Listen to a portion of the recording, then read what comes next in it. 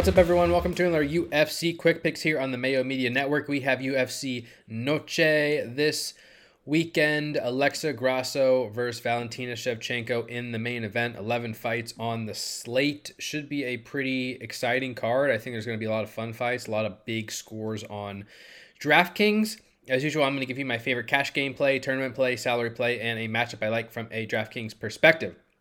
Before I do, please subscribe to the channel, like the video, and why don't you comment below? Give me your favorite contrarian option. Let's go out on a limb this week. I think the ownership is going to be pretty condensed in a few places, and being unique is going to help make you stand out from the field if you can hit on the correct fighter. I'll give you at least one that I like in this grouping, but I am looking to be a little bit more contrarian this week, so curious to hear what you all have to say. Without further ado, let's get into my cash gameplay of the week, which is going to be Valentina Shevchenko. All right, going with the main event favorite here, Valentina Shevchenko in cash games at 8.5K. She was something like minus 900 in her last fight against Alexa Grasso, which she lost by fourth round submission. Now minus 165, 8.5K. Much easier to roster, I should say, this week. And also, unlike last card where Shevchenko was highly owned against Grasso. Grasso is cheap, pretty low owned. Ownership should be a lot more competitive this week, I would say. Both girls should be highly owned. I like Shevchenko, though. I mean, she scored 81 points in a fourth round loss. She landed 87 significant strikes, 4 takedowns, nearly 5.5 minutes of control. I do think striking could be competitive at times, but that's not the way Shevchenko typically scores DraftKings points anyway. She did land 4 takedowns against Alexa Grasso on 6 attempts. I think that path is clear for her once again. I do respect the submission grappling of Alexa Grasso, but Shevchenko is a much more physical fighter, a much better wrestler, and has a clear path to top control. At 8.5K, I mean, she doesn't have to score 120 points to pay off in cash games, and I just think any sort of victory in 5 rounds is going to be worth it at this price tag. Even a loss, I mean, 81 points at 8.5K is not the worst thing in the world, so I think her wrestling and control time gives Shevchenko significant floor and ceiling in this matchup. I like the price tag.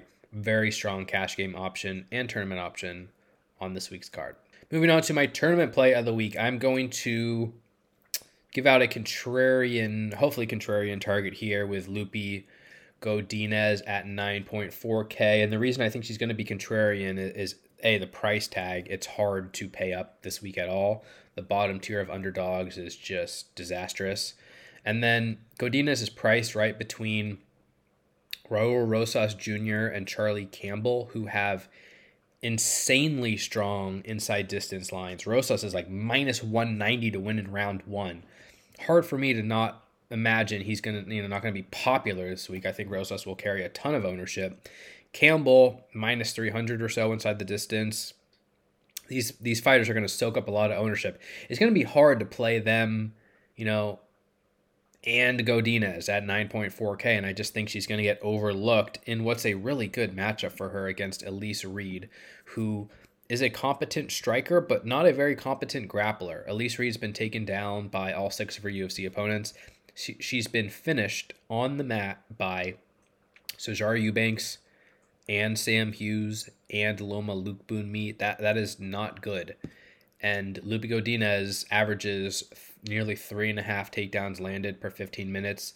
She sometimes boxes when she should wrestle, so there's risk here. But she, she landed 5 takedowns in a round 1 submission win against Silvana Gomez Juarez. She landed 5 takedowns against Loma Lukebunmi. She landed 8 takedowns against Ariane Carnelossi. She can definitely wrestle, and if she wrestles here, she's going to smash Elise Reed. She's going to take her down. She's going to control her.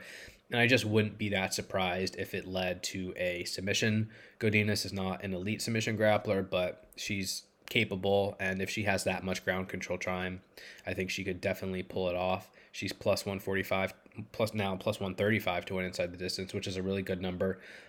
If she's going to be chalky, then this is a different conversation, but I just think she's going to be overlooked at this price tag. I really like her floor and ceiling in a wrestling dominant win. definitely a contrarian option I am looking to pivot toward this week in tournaments. All right, moving on to my salary play of the week. I am going to give out Jasmine Jasudavicius at 8K. I don't feel comfortable giving out a cheap 7K or 6K option. I'm going to sprinkle a lot of them in. I'm going to play Yagos, Nelson, Fremd, some Alex Reyes. The upper 7K range makes sense too. It's just they're big underdogs. They're not talented fighters, most of them. I think most of them are going to lose. It's really hard for me to recommend investing in any of them. The mid-range is kind of where I have more interest, and Jasudavicius at 8K has some appeal. I do think this fight should be lined competitively against Tracy Cortez as it is. Cortez is minus 118 to win, Jasudavicius plus 103. And I like the aggression in both sides. I like the grappling urgency in both sides. And both girls have shown a decent floor and ceiling, even in decision wins. Cortez has scored 80, 87, 80, 103. That's not bad in 4 decisions. Jasudavicius has scored 85, 86, and 105 in 3 decisions. And I slightly lean toward Jasudavicius in this fight. I do like the $200 price discount. Neither girl's going to rate out well. Plus 475 inside the distance. But I like Jasudavicius' aggression. And when you combine aggression with capable grappling, you can put up big scores. And Cortez is probably the better wrestler here, but Cortez is kind of needs to take Jasudavicius down and lay on her, where Jasudavicius may not easily land takedowns, but if she gets on top, she could take the back. She could land a ton of ground and pound. She's very aggressive on the feet as well. A much bigger girl than Tracy Cortez, and I favor Jasudavicius striking a little bit. I think the optics are going to look better for her.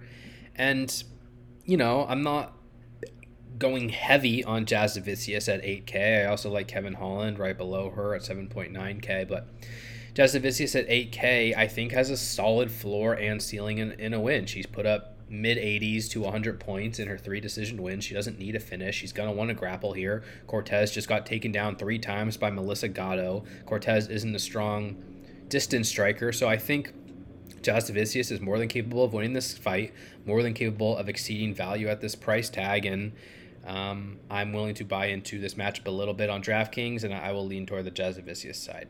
All right, my matchup of the week here is going to be none other than Edgar Chairez versus Daniel da Silva Lacerda. Chairez is minus 253, da Silva plus 210 on DraftKings. Chairez 8.7K, da Silva Lacerda 7.5K. I think we know the drill at this point on Lacerda's fights.